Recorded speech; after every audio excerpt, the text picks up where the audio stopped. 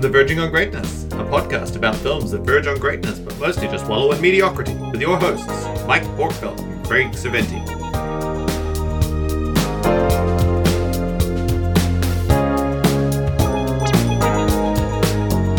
Yes, we're on. We're live. Yo. Good morning, good evening. Hi, Craig. Hi, Mike. Welcome, audience. This is a podcast called Verging on Greatness, where me, Mike, and my friend Craig talk about movies that are not quite great. They feel like they're great. They feel like if you walk, you're through the movie and everything's feeling all right, but then you walk out and something just didn't quite land. Something was a little bit off, and we try and figure out what that was. What should the makers have done differently to make that a great movie? Occasionally we land on movies that actually, there's nothing wrong with them. They are just great. They're pretty good to start. So it's they're not double taking pigeon great, but they're pretty good. There's you know, you can't just keep reusing that in every movie. You know, you just or every take of the intro that we do. This is our third go at starting this podcast. Yeah. Good luck. Here we go. We're on point. So today we're doing Never Say Never Again, the Bond movie from 1983. Today it's the morning for me and it's the evening for Craig. So I'm on the coffee. He's on the harder stuff. I'm allowed to drink. If Craig's a little shoutier than usual, that's why. That's because I've had some alcohol. It's because Craig's on the sauce. So Never Say Never Again. I should say as well, Bond movies. So Craig's well versed, and we're sticking. I have seen all the Bond films. We're sticking to our usual dynamic in that sense, and that Craig is really well versed in the movies that we're talking about, and me not so much. So I've seen a handful of Bond movies. A couple of the Connerys, a couple of the Brosnans, one of the Craigs. I've never seen a Moore or a Lazenby. The single George Lazenby. Yeah. Or a Dalton. Have you seen a Timothy Dalton? No, I've watched a Dalton. My favorite ones are the odd ones out. So I really like the Lazenby on Her Majesty's Secret Service. Right. I really like the two Timothy Dalton ones, and it should come as no surprise, I actually quite like this one. Never Say Never. So this is an odd one out, right? Yeah, this is very odd. Yeah. It's effectively a remake of Thunderball, if you've seen the original Thunderball. The Kevin McClory, the writer-producer of this film, wrote Thunderball, and he sued Eon Productions and Chubby Broccoli to make his own Bond film, and in the late 70s, early 80s, he won. And MGM were all too happy to come along and fund a competitor Bond film. In 1983, you had the showdown of the Bonds in the cinema, where you had a Roger Moore-led Octopussy in cinemas at roughly the same time as you had a return for Sean Connery, who hadn't been in a Bond film since the early 70s. I think Diamonds Are Forever was his last.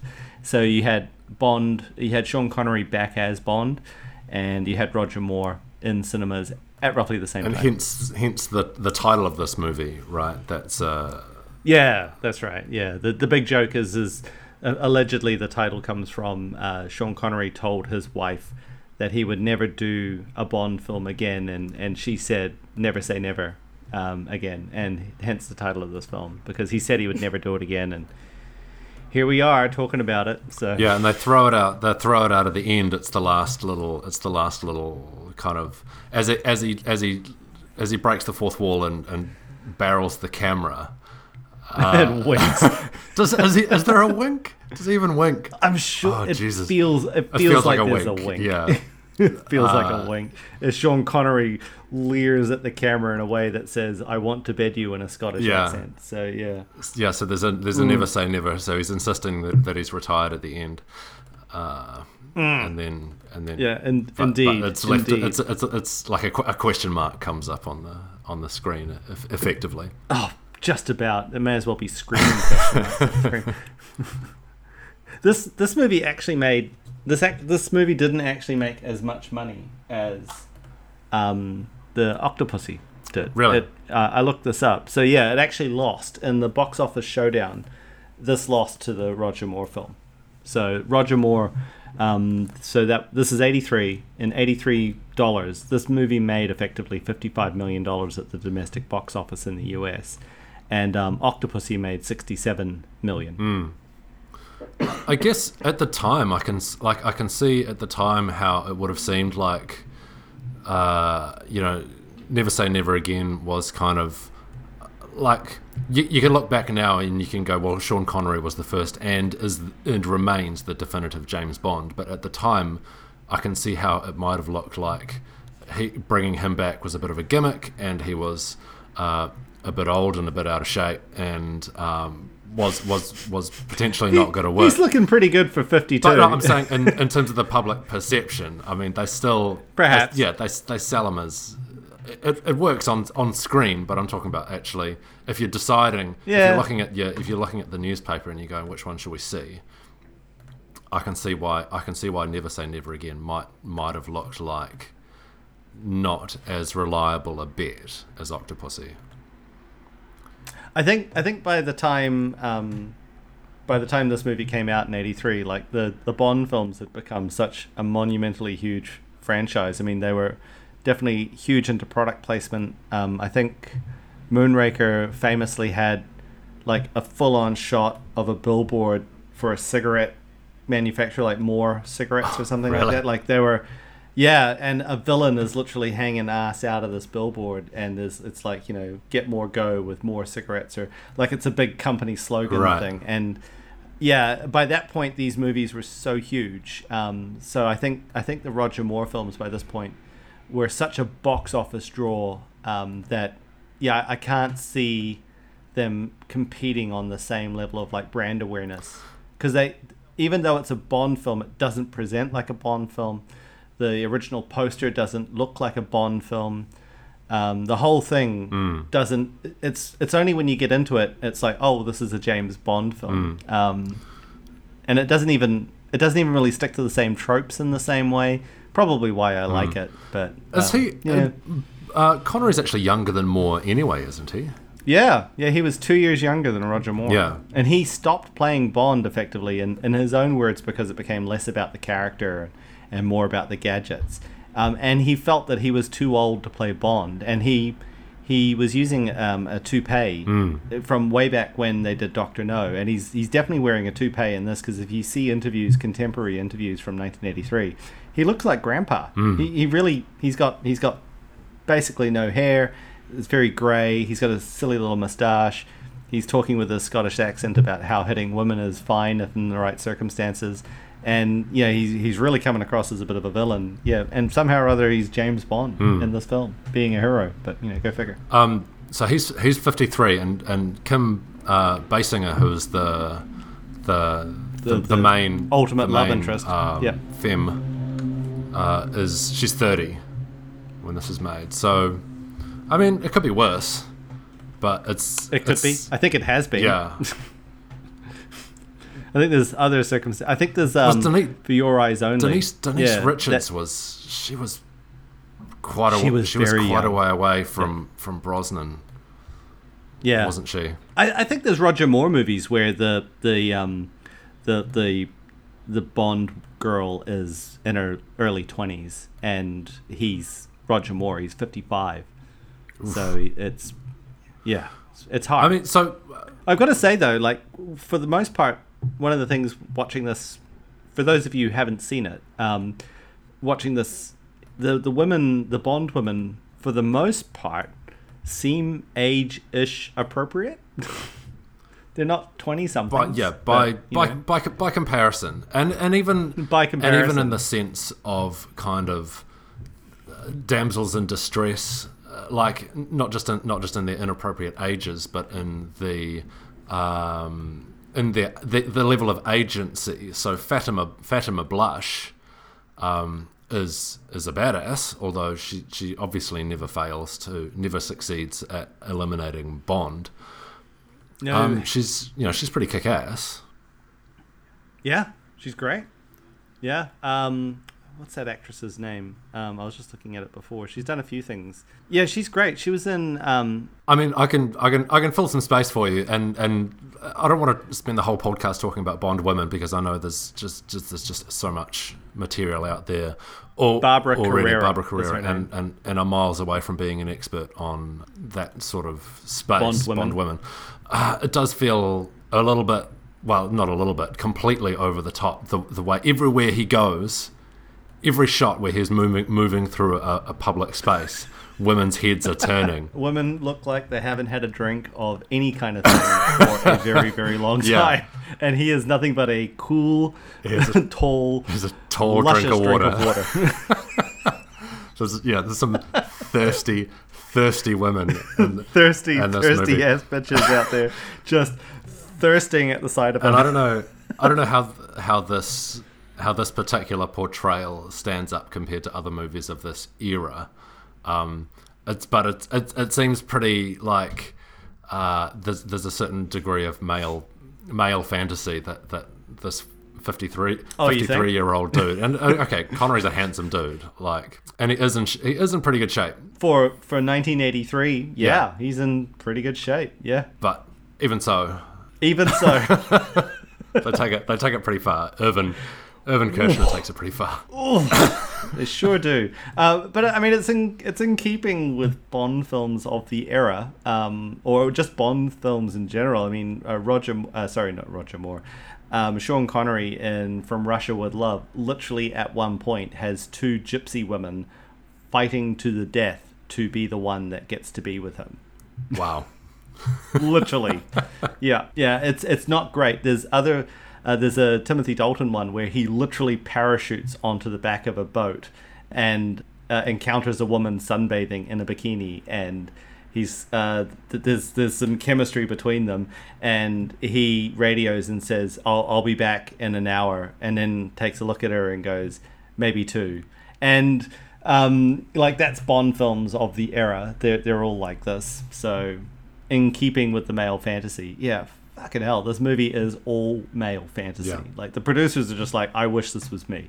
That's the point of a Bond movie, right? As Austin Powers, as is pointed out in Austin Powers, women want him, men want to be him. That's the fantasy that they are selling. Mm-hmm. Yeah, and they and Beluga Caviar. They sell it. Yeah. They sell it for a record profit in Never Say Never Again. Oh my god. I'm going to level with everyone. Mike knows this, but when I first approached Mike about doing a podcast, I said that I wanted to do a Bond podcast because I thought there was enough material there. And really, if you strip back the nostalgia and strip back the call to national pride that these Bond films certainly have for the English, these films are terrible. They're terrible to women. They're terrible to foreign nations. They're terrible to minority rights. They're terrible to everyone, and people love them. They really love them. They get so animated about them when you try to critique them in any way, meaningful way, and go, well, okay, it was fun and fine in 1965, but it's, by today's standards, that's a really dated view on the world, and people get really excited. I think we were just talking about this prior to the podcast starting. Idris Elba has been suggested on several occasions that he would make a excellent replacement for Daniel Craig, and I'm definitely of that camp that Idris Elba could play James Bond with his eyes closed. No question. Any day of the week. No question asked. I would... Born to play it. I would turn up opening night with my money in hand to watch that movie. But people lose their mind about it and say that you can't have a black Bond, or you can't have... a female Bond, but you sure as fuck can have an Australian James Bond in the shape of George Lazenby. So yeah. So anyway, let's talk about the movie. Yeah. Yeah. Let's. I mean, so it's Irvin Kershner, fresh off of Empire Strikes Back, one of the biggest grossing films of all time, arguably the best Star Wars film of all of them as well. Arguably. Yep. So wakes up after doing that. What's a franchise that I can come in and do better than anybody else? And fix. No. Yeah. James Bond. Yeah. So and he hits it, man. He hits all of the points on in a James Bond movie, and Never Say Never Again. It is so tight. The pace is breakneck. So much stuff is crammed in here. It's almost it never feels dull through the entire some 2-hour runtime of this film. It is just all the time. You never feel like you're looking at your watch going, what's happening next? It's in terms of like filmmaking and compared to the other films of its era, it's really contemporary. It's almost breakneck. It's almost too much. It's exhausting. You just which, and I guess that's probably what he's going for. Like I just want this to be more action than action. And there's any of half a dozen sequences that would be absolute standouts. You think about people when you're walking out of the cinema and you're going, what's the first thing that you go, man, how cool was that thing? There's so many different things that come to mind for that conversation. The whole health clinic sequence at the start, every part of it is hysterical and culminating in the fight with the big unit at the end, which he wins. Bond wins by splashing him in the face with what looks like a beaker of acid. He splashes this guy in the face with this liquid and causing the guy to stumble back. Then Bond looks at the beaker and he sees that it's his own urine sample. But the guy has stumbled back into a shelf of glass bottles and beakers, and those have shattered in his back and caused him to die, even though he personally has thrown Bond through about 5 windows, and Bond doesn't have a scratch on him, and including a shelf full of glass beakers as well. So Bond is officially immune to broken glass. He's cracked the code, ladies and gentlemen. But he cannot be harmed by glass. It's ridiculous, but it's also amazing. The underwater shark, equally ridiculous, but also amazingly shot. Yeah, it's a great sequence. It's a really good sequence. How difficult that must have been to shoot in 1983, I cannot even imagine. The sequence where they're playing the game Domination, amazing. Oh yeah, the big computer game thing. That's in great. 1983, I can just imagine people watching that going, holy shit, I want that game. People who are like, I don't know what computer games are around in 1983. Pac-Man, Galaga, and you've Dig Dug, Defender, and you've got this missile control, You've got this game. It's so cool. It looks amazing. With what I assume is it looks like early computer graphics rather than hand-drawn animation. There's quite a bit of like computer graphics and overlay. Yeah, the missiles, which I thought was kind of missiles interesting. The missiles. That's early, old school computer animated. Yeah.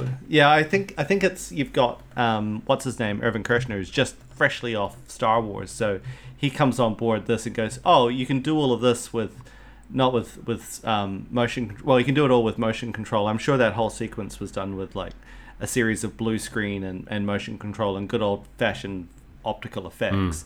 But that whole sequence is pretty solid for 1983. I mean, gosh, there's films that come out later than this with special effects way more janky than that. So a lot of practical stuff as well. Like there's traditional big sets as well, like big action sets. The good old fashioned Pine Tree Studios or the Bond studio at Elm Tree Studios, whatever it is, here in the UK, like big sets. That Tears of Allah set, that's huge. That's amazing. Yeah. So, and big gunfights, obviously, but gosh. The motorbike chase. Oh, the motorbike chase. Jeez Louise. That is, jeez Louise. That's one of the. I watched this film. I think this is the second or third Bond film I saw. I think it was the second. I think the first one I saw was Moonraker. My first Bond experience was Roger Moore. And when my parents put this on, they said, "Oh, you liked Moonraker, you would like this." I said, I couldn't get my head around that this guy was not James Bond, but he was some other guy playing James Bond. That blew my mind.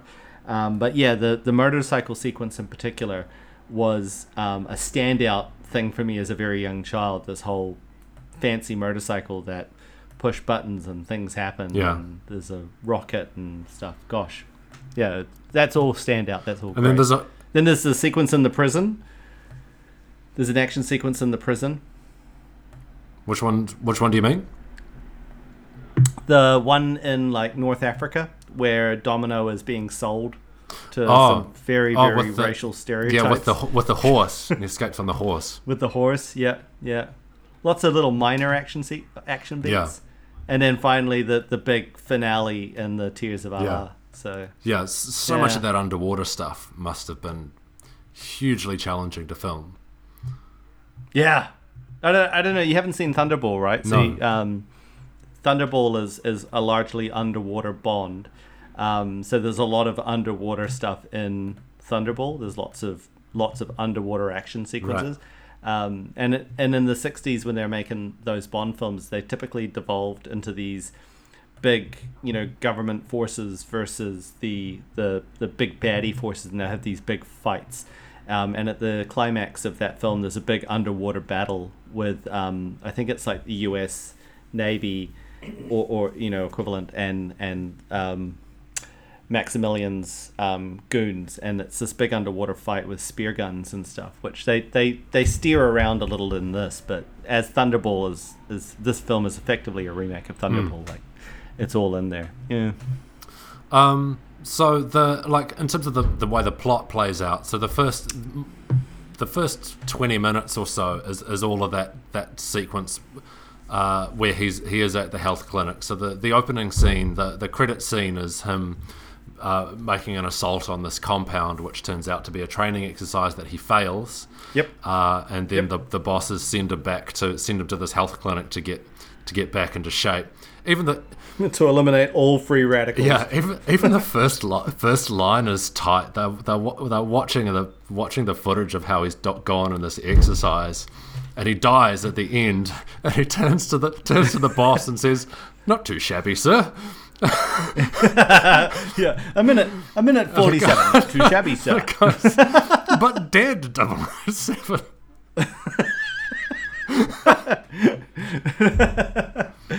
And then there's some line about you died twice, and he says once. I only died once, and M says twice.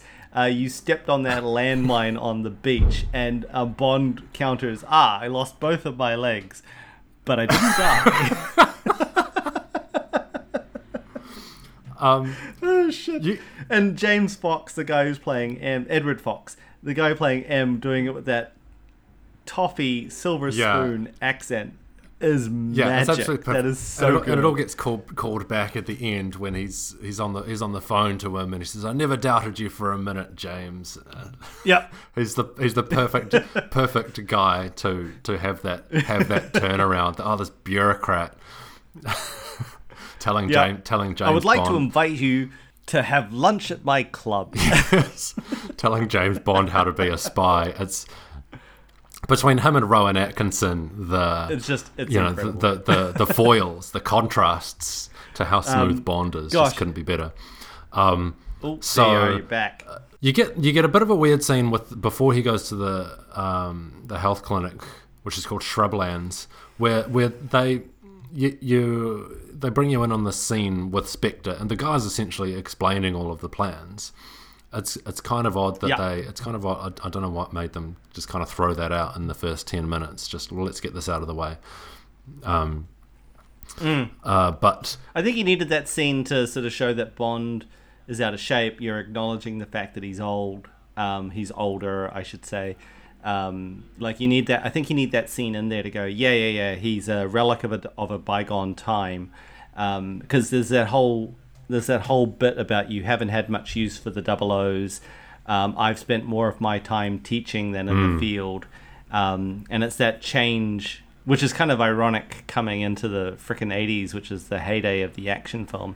But it's that, you need to explain why he is who he is or why he is, I guess. Oh, and even the car as he pulls up to the clinic. Oh yeah, that's right. They don't make him like the this valet anymore. comes out and Yeah. says, "Oh, they don't make him like this anymore." And Bond says, "Well, it's still in pretty good shape." And then, as if that wasn't obvious enough, they repeat that exact line with the 10 with seconds the doctor. later. 10 with the seconds doctor, later.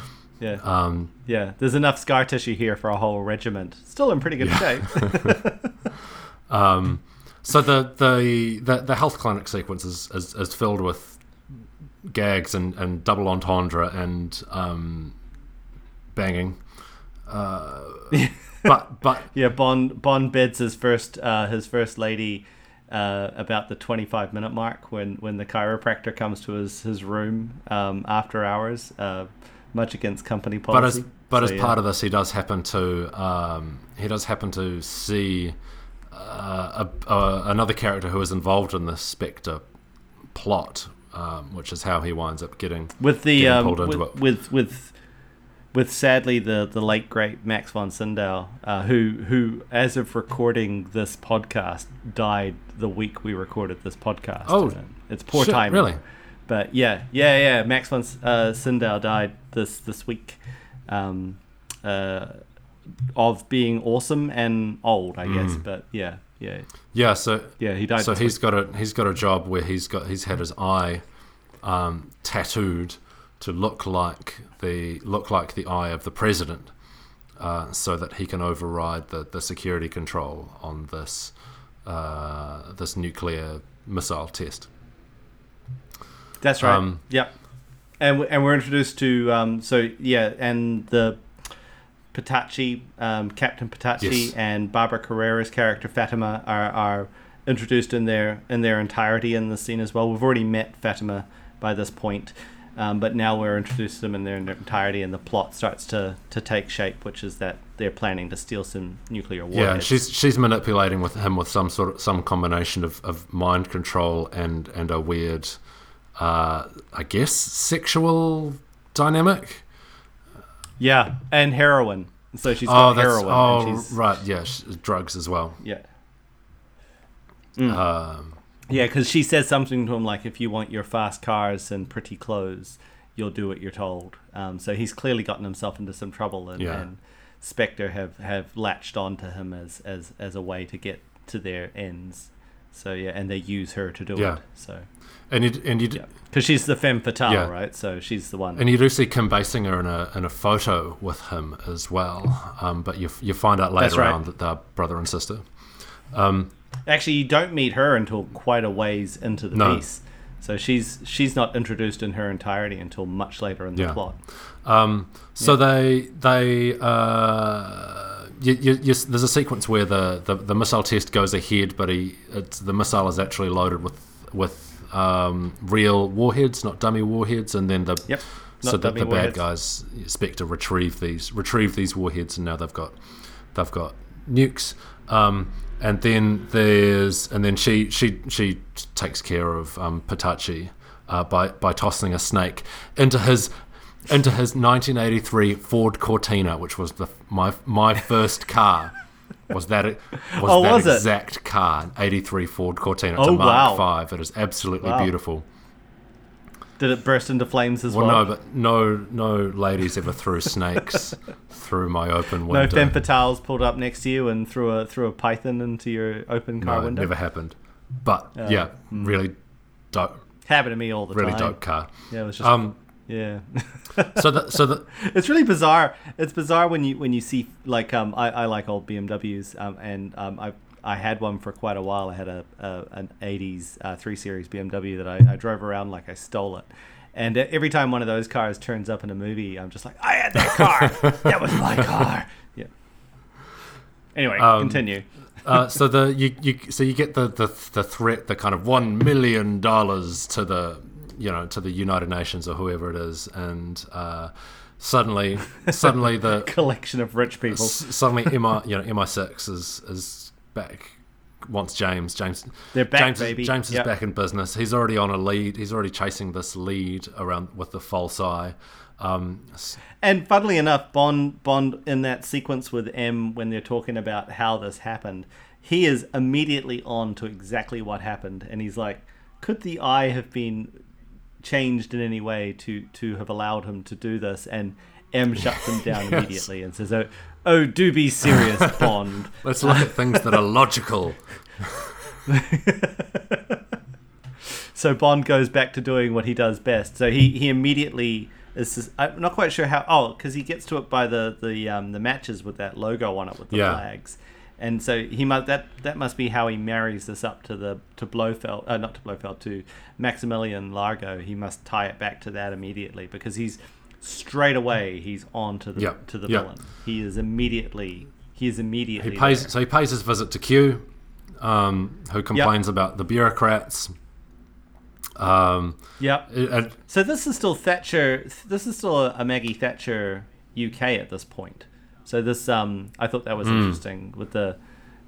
So I think about these films like in context with their political history. So this would have been towards the end of the Thatcher era, I guess. I'm not quite sure when Thatcher went to and from, but I figure it was smack dab in the middle of it. And so I find it interesting that they're complaining about budget cuts and bits and pieces. They're not providing any heating to this poor guy in his lab place. Well, what I thought was interesting, like, because Q, like that's a staple of the films. Like Bond goes from M, who gives him the mission, to Q, the quartermaster, to get his gear, which is when he's given his gadgetry, right? That's a staple of all of the films of that era, right up until Daniel Craig, effectively. And all the time, every time that happens, it's usually a very pristine lab-looking environment with some weird gear hanging around.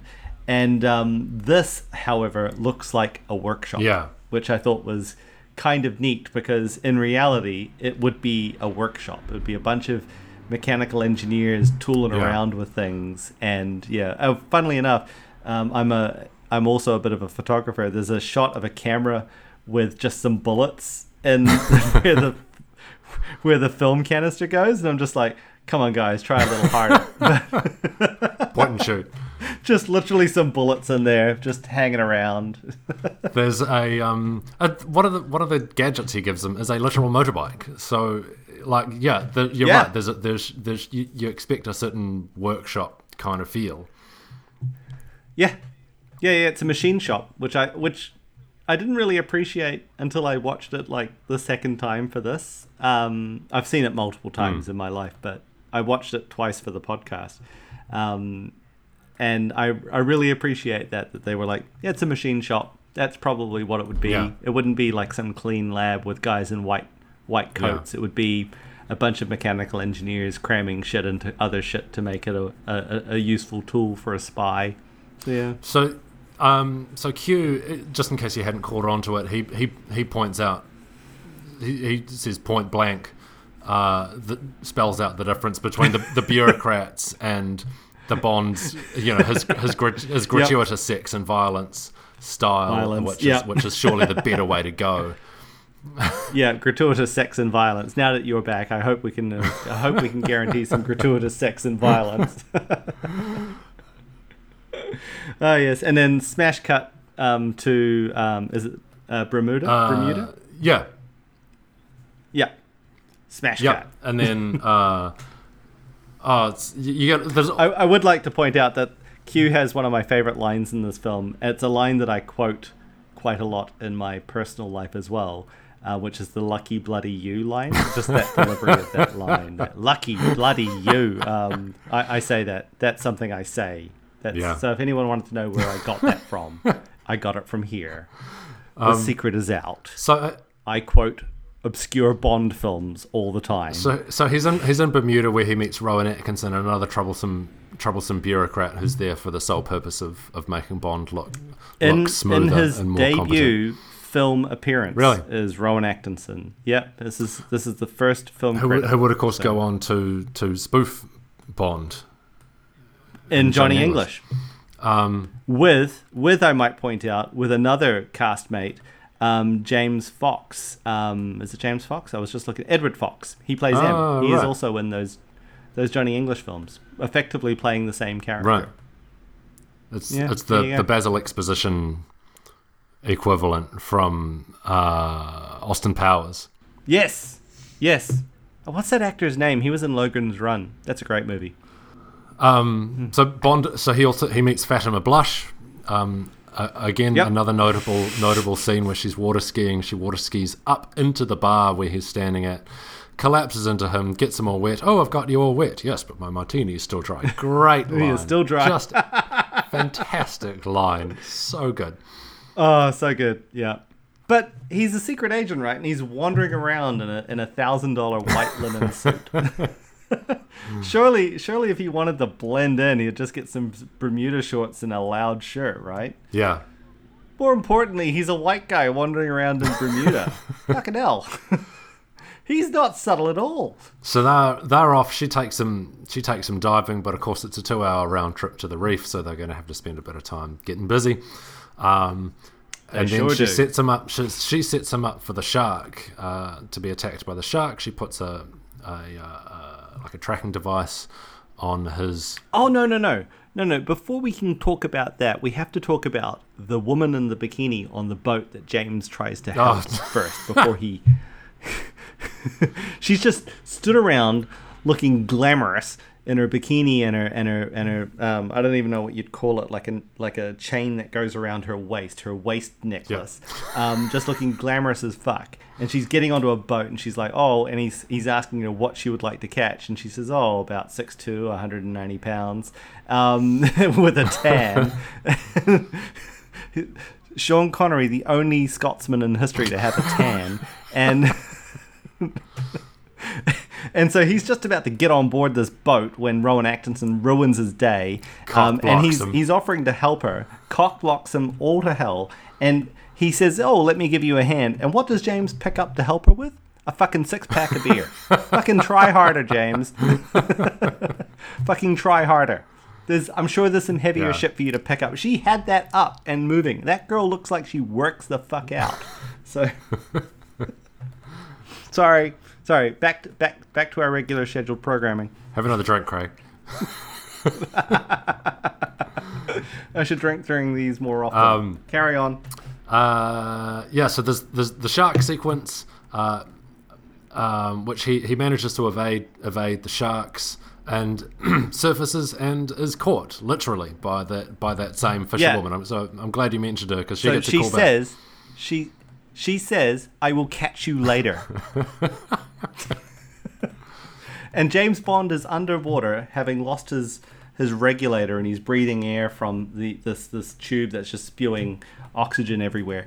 And he sees the lure going past, and he manages to grab it and get caught.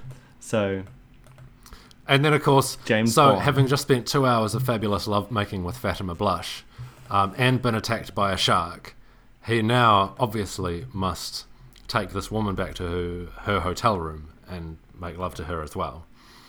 Yes. So he turns up back at the hotel wearing the dungarees that she has on. Because this woman is like, she's an Amazon. She's got to be at least 6'1" herself. Yeah. She is a tall woman. She's a big unit. And she looks fantastic. And I don't want to guess as to her age, but she looks vaguely age appropriate for James Bond.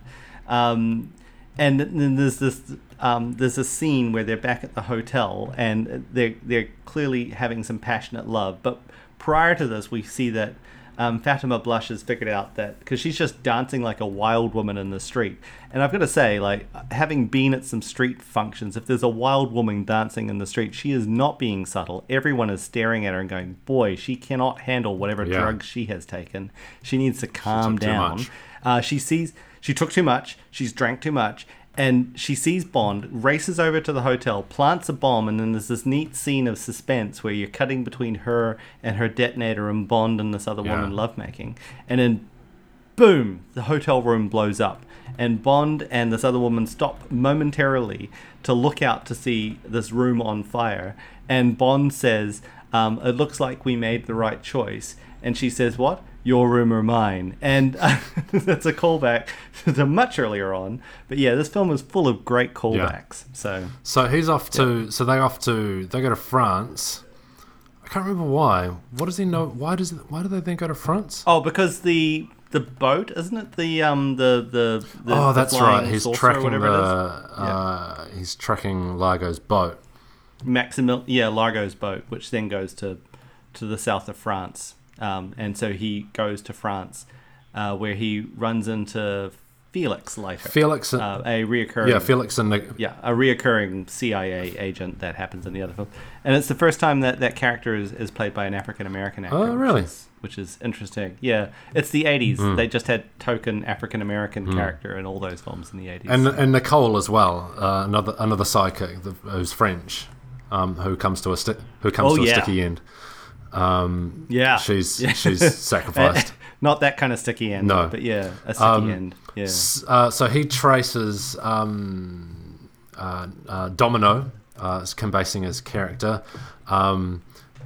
Manages to pass himself off as a masseuse.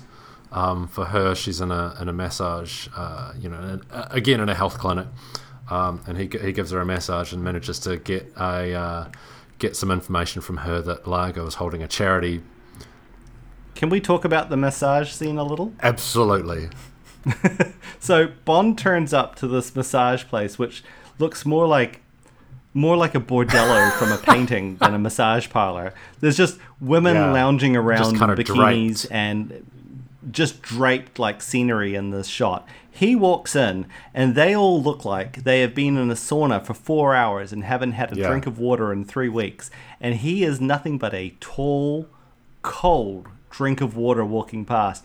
They are salivating at the sight of him. Jaws and he walks in. This is the most gratuitous. The most gratuitous. He just walks in, and she's laid out on the bed to have her massage done. And he just jumps in, and another callback to a line from earlier with the lesions in the spine. And he's just full-on massaging Kim Basinger and making double entendres and being flirty and charming.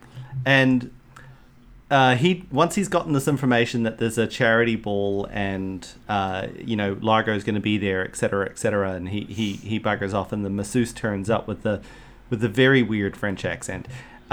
She isn't immediately aghast that some random Scottish man with very hairy forearms has just had his hands all over her. She doesn't. There's a look on her face where she looks immediately sort of vaguely disturbed, but then is like, ooh. Actually, I'm kind of okay with that. I'm okay with this random Scotsman touching me up. I've thought about it. No, I'm good. Yeah, I liked it. Just the 80s, mate. So fucking weird. So on to the this charity event. So he's trying to get to Domino. He says it's to explain why he's done this, why he passed himself off as the masseur, but he doesn't get to that. Largo interrupts them and invites him over for a game of domination.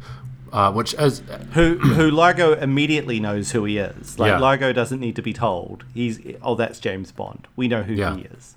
No surprise. No fucking shit, Bond. You haven't been subtle at all.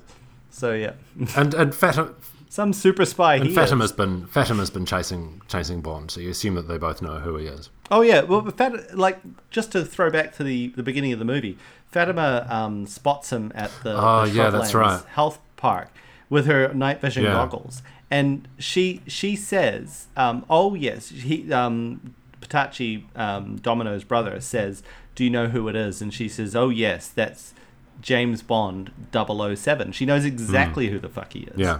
Yeah. So anyway, now we're at Largo's thing, and Fatima's obviously been trying to kill him and failing, and now Largo is interrupted his and Domino's discussion where James has suggested that there's something more going on with Largo, and Domino's not really having any part of it, and so now we have this game of domination. This video game. We didn't mention that there's the weird scene where they're on the.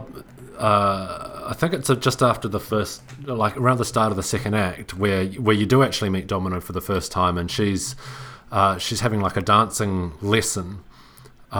in the dance studio, which is on the boat, and Largo's watching her through the one-way mirror, and then comes in because he's just landed, and he comes in after stealing these missiles, and he comes in, and she's all over him to begin with, and he's bought her this thing, and then she says, "What if I ever lead you?" And he says, "I'll slit your throat." Ha ha ha. In his very best Austrian accent, then I slit your throat. Yeah. Passes it off as a joke. But yeah, I've got to say the actor Klaus Maria, I think his name is Klaus Maria Brandauer. Klaus Maria Brandauer. He's really good. I really like him. He's good. He's a great villain. He's creepy. He's I don't know. He's got a presence. I mean, as an actor, he's fantastic. You buy him. I liked him. I thought he was great. But I guess that scene doesn't quite set off. She seems genuinely in love with him, but then at the same time, that's the introduction that, like, you assume he says this sort of stuff to her all the time, but you don't get a sense from that scene that she has any doubts about this relationship. She treats that as quite normal, and it's only later on, as Bond starts planting his metaphorical seed at this point, that she starts to think maybe this isn't all good. Like she's genuinely she's on team Largo from the start. She is 1,000%. And then and it's not until Bond says something like, I think it's after the Game of Domination that he actually says it, but there's a line about how James Patachi, her brother, is he's not coming, or there's going to be a delay again. It's before, I think, because they go straight from Domination to Tango, and when the dancing the Tango is when he tells her that her brother's dead. Can we talk about that Domination thing a little bit? Sure. For a bit? I just want to cut back to that. So there's two things that struck me about that. One, so they play 3 rounds of this game Domination, which through the contrivance of the plot, you feel pain when you're losing to simulate the loss of troops. Also, you're playing for countries or the world, and the countries are worth a certain amount of money. And so James loses the first 2 games, and this is a computer game, very fancy computer game. Even for today's standards, it'd be hard to have that fancy frickin' see-through LCD screen that they've got going on. But James loses twice so that he can come back in the 3rd round to go, I would like to play for the rest of the world. And they work it all out, and there's this big drum beat, and as the music swells. But James says, I never lose. Motherfucker, you just lost twice. You never lose? You lost fucking twice. That's some fucking balls. So yeah, that's right. This guy, because he says he goes to write him a check for the money to go to his favorite charity, and Bond says no, I'll just have a dance with your missus, because fuck your orphan children that this is all a charity for. Fuck them. They didn't buy this dry martini. Fuck all of them. Suffer the little kiddies. And then Largo says, "Are you always this graceful? Are you this graceful when you lose?" And he says, "I've never lost." And then they go into this dance. So the whole fucking party stops. Everyone stops gambling. Everyone stops playing around in the arcade that they've got. Everyone stops drinking, and they congregate around this dance floor where Domino, dressed Kim Basinger, looking amazing. And James Bond, looking like a 52-year-old father taking his daughter to the dance, had this amazing little dance sequence. Like I don't know when they choreographed that shit, but it's pretty cool. Yeah, and then James tells her that her brother is dead and that Largo is using Largo's her. A baddie. It's all a big scam. He's a bad guy, if that wasn't immediately clear by the fact that this is a James Bond film and the person with the German accent is the bad guy. So vaguely European guy must be evil. So Fatima's the next morning, essentially, it implies he's been up all night. He's getting back in the morning, and he finds that Nicole is dead. She's been drowned. And then it goes into the car chase where he's pursuing Fatima, or Fatima's pursuing him. She's got a bunch of henchmen, and it's amazing. The sequence is fantastic. Yep.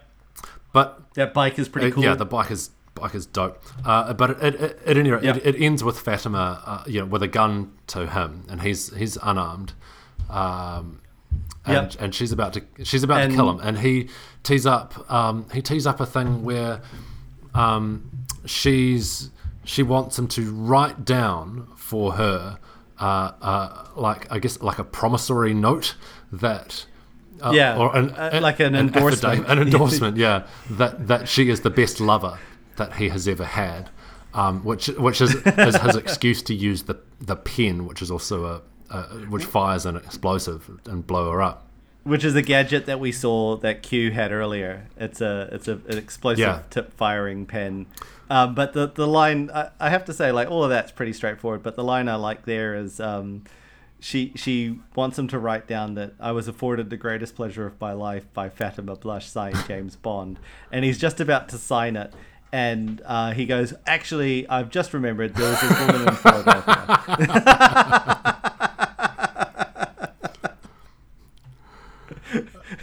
To which she loses her shit, and it is one of the few moments in the film where they've missed an opportunity to kind of they've missed an opportunity to actually set that character flaw up in Fatima. Nowhere else in the film is it suggested that she is immensely proud of her her gifts as a lover. James Bond. It just comes out of nowhere, and it would work. It would be perfect if they'd only teed it up earlier. If she just had one or two lines when they were boning that established that she had this pride, desire to be the number one lover that Bond has ever had. But it really comes out of nowhere. And then another little just a little gap here, which is suddenly Felix just turns up and implies that he's been watching. Yeah, the whole time. Like he saw enough of it to go, oh, I saw enough. Yeah, but not enough to actually do anything about it. You were about to be shot. I could have just shot her, but I thought I'd see how you dealt with it. So just some slightly. Well, there's a joke about you looked like you had it under control. Yeah. And it was like, well, did he go? If we're being critical of the film, which is kind of the point of the podcast, I think that there's a couple of minutes there where there's just some fairly slight ball drops on the part of the filmmakers. But I mean, James has to save the day, right? And it's not until later films where Felix plays a slightly larger role. In the Daniel Craig films, he comes on to play a slightly bigger role, but it's always James Bond. And it does end with Fatima and a pair of smoking shoes. So I do love this. So the police turn up and they've got to get away, and so they get away by stripping down to their underwear and pretending to be a couple of guys out for a jog. A jog and a bike ride. Just running down the street. And I do like the attention to detail. They've both still got their leather shoes on, so they've got these black leather shoes and just run down the street. Nothing says French like running in black leather shoes and your underwear. And your Doc Martens. Yep. So swing into the final act now. They board the boat. So Felix and Bond sneak aboard Largo's boat. Or rather, James sneaks does. Aboard. Yeah, Felix doesn't make it. The door shuts on him and he can't get it open. The kind of underwater. I don't know, what do you call that? Like almost like a torpedo tube. But So James makes it on board, but Felix is kind of locked out. James is welcomed on board. Largo's talked about having him on board for lunch, so they're playing their kind of cat and mouse thing. They find out they're going to Africa, and there's I'll swing through this because we're running a bit late. He sets up the elaborate, his elaborate scheme. He tells them where one of the warheads is. It's in the White House. but he doesn't tell him where the other one is. He said, James is chained up, and Domino's being auctioned off to these guys from about 100 years ago. There's warlords that have travelled forward in time to pick up a hot piece of ass.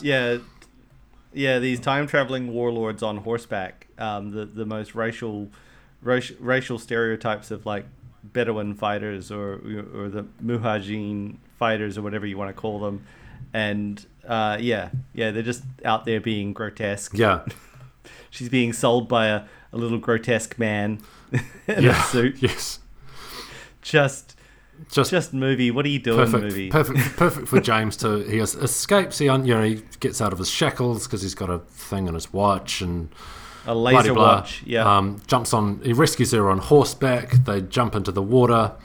In a fall that would surely have killed them. Killed the horse. Certainly have killed the horse. You see the horse swimming away, as if this horse wouldn't have died from falling about 100 meters into the water. Yeah, at least 100 meters into the water. But yeah. Or the two of them, they could have landed on any sort of configuration of one on top of the other that would have ended badly for all concerned. But they swim away. They get rescued by the Secret Service. But James goes back. He's figured out from the Tears of Allah where the second warhead is going to go, and so he pursues underwater again. He and Felix they make their move through a series of events. You wind up with just James and Largo kind of fighting over this little underwater thing that's carrying the warhead. Largo is Largo is pinned between this thing and a rock, but he manages to reach He's literally between a rock and a hard place. He manages to reach a harpoon gun. He's about to shoot James, and then he is shot. And you realise that it's Domino. Domino has pursued them with a couple of agents, and she saves the day, flanked by other agents. So there's a couple of questions I have here. One, how did that conversation in the submarine go? Because I mean, it's the U.S. Navy has turned up ultimately to save James and Domino when they jump off the fort and into the water. Like the submarine turns up and starts firing at this 1,000-year-old fortress on the side of a cliff top. And they then figure out that it's on the submarine. They figure it all out. And so James and Felix and a bunch of Navy SEALs will go running off into this underground cavern. And the whole time, like, there's this amazing archaeological find under the ground that they just then proceed to destroy, shoot the place up, because why not? But then she's left safely aboard the submarine to do whatever it is. At no point in this film has it been established that she can scuba dive. No. Scuba diving isn't something you just start doing. There's some training involved in that shit.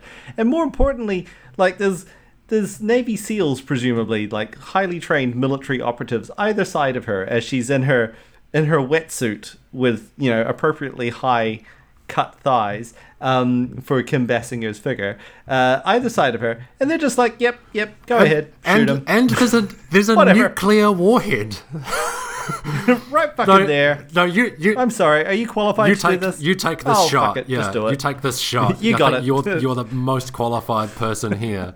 Not the Navy, not the two Navy SEALs either side of you. You take this shot. You got this. You got this, girl. You go. Fuck James if you miss, or the free world for that matter, or all the oil, the world's oil supplies. You got this, girl. You get in there. What the hell, movie? I appreciate that's in there because that's what happens in Thunderball, but and I guess it's great for the Kim Basinger character, the Domino character, to finally establish her independence from this horrible person that literally just tried to sell her off to some time traveling horrible frickin' warlords on horseback. Horrible person who is now the absolute person she hates, absolute scum of the earth. That, like I say, she was doting on, just a few days previously. At the midpoint of this film was literally throwing herself at him. And I don't say that in the way that some people say literally, but what they mean is figuratively. She literally throws herself at him. So, Yeah. I know the difference between literal and figuratively. So, also I've had some drinks. I'll just like to point so that out. we've just tipped over the hour mark, Craig. What else have we got to say about this movie? This movie is just wild, is all I would like to say. It is very, very dated. The attitudes it displays towards women are shocking. Its depictions of anything that isn't English or American in terms of races is just appalling. It's very. This is one of the reasons I wanted to get into these Bond films in the first place. Like it's so xenophobic in its depiction of anything that isn't Anglo-American, white or of their value set. Like every other race in this film is just depicted as a caricature. Women come off terribly in this. They're all thirsty devils. They're either she-devils that want to kill you, or they're just thirsting after you. That's all they want to do. But is it a fun film? Despite its flaws, I guess it is. But The action is incredible. The humor is funny. It does. yeah, as a Bond film, like if the only movies that existed in our reality were Bond films, I think this would be the one that you'd want to watch. It does everything it's trying to do well, but it never goes so far that it breaks the magic, which I think is it's more the risk for Bond films, is that you go so ridiculous. You're surfing on a tidal wave, or it's just not. You've got a nonsense. pigeon that does a double take. Yeah. Where this it gets the tone just right. It walks the line just right. I think it does. I think that's probably reflective of the fact that this is the second time round for the script, effectively. And then secondly, I think Irvin Kershner is one of those directors that is really an unsung film director. He gets what the film is, and he knows how to get that film from A to B in a way that I think he probably isn't given enough credit for. So, especially with like a film like, because the three films he does in the 80s that are of note, he does Empire Strikes Back, he does Never Say Never Again, and he does RoboCop 2. I would love to do RoboCop 2 on this podcast, because it is a wild film as well, and it's got some great ideas. But that's an Irvin Kershner film as well, and I think he just has that great ability to go. And sadly, he died some years ago of lung cancer. But I think he does a great job of getting a film from A to B in a very concise way. He understands what the tone of the film is meant to be. He rides that line perfectly, and he delivers a very solid film from beginning to end. How much do you... So I haven't seen a lot of modern Bonds. The one I have seen is Skyfall, which I feel like Skyfall is a lot like this, not just in all the Bond ways, but in the kind of the failed bureaucracy. They make a big deal of Bond. He's not so much physically out of shape, but mentally, he's an alcoholic and he's got terrible attitudes towards women. There is that idea that comes through in this, that also comes through in Skyfall. Is that a theme of a lot of the modern ones, or is that just a coincidence? It's the two that I happen to have seen. It's a coincidence, and it's a little ahead of its time in that sense that the film itself acknowledges that Bond is a damaged person, and I think Skyfall is a good one to have seen anyway, because it is definitely one of the better Bond films.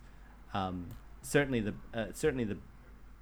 the best of the modern era. Probably the best of all of them, regardless. Certainly the most solid film. But yeah, this film, in regards to that, was definitely ahead of its time. It acknowledges that Bond is a broken man. It acknowledges that he has clearly some kind of a chemical dependence. It acknowledges that he is not of this world, and does something about it in the film.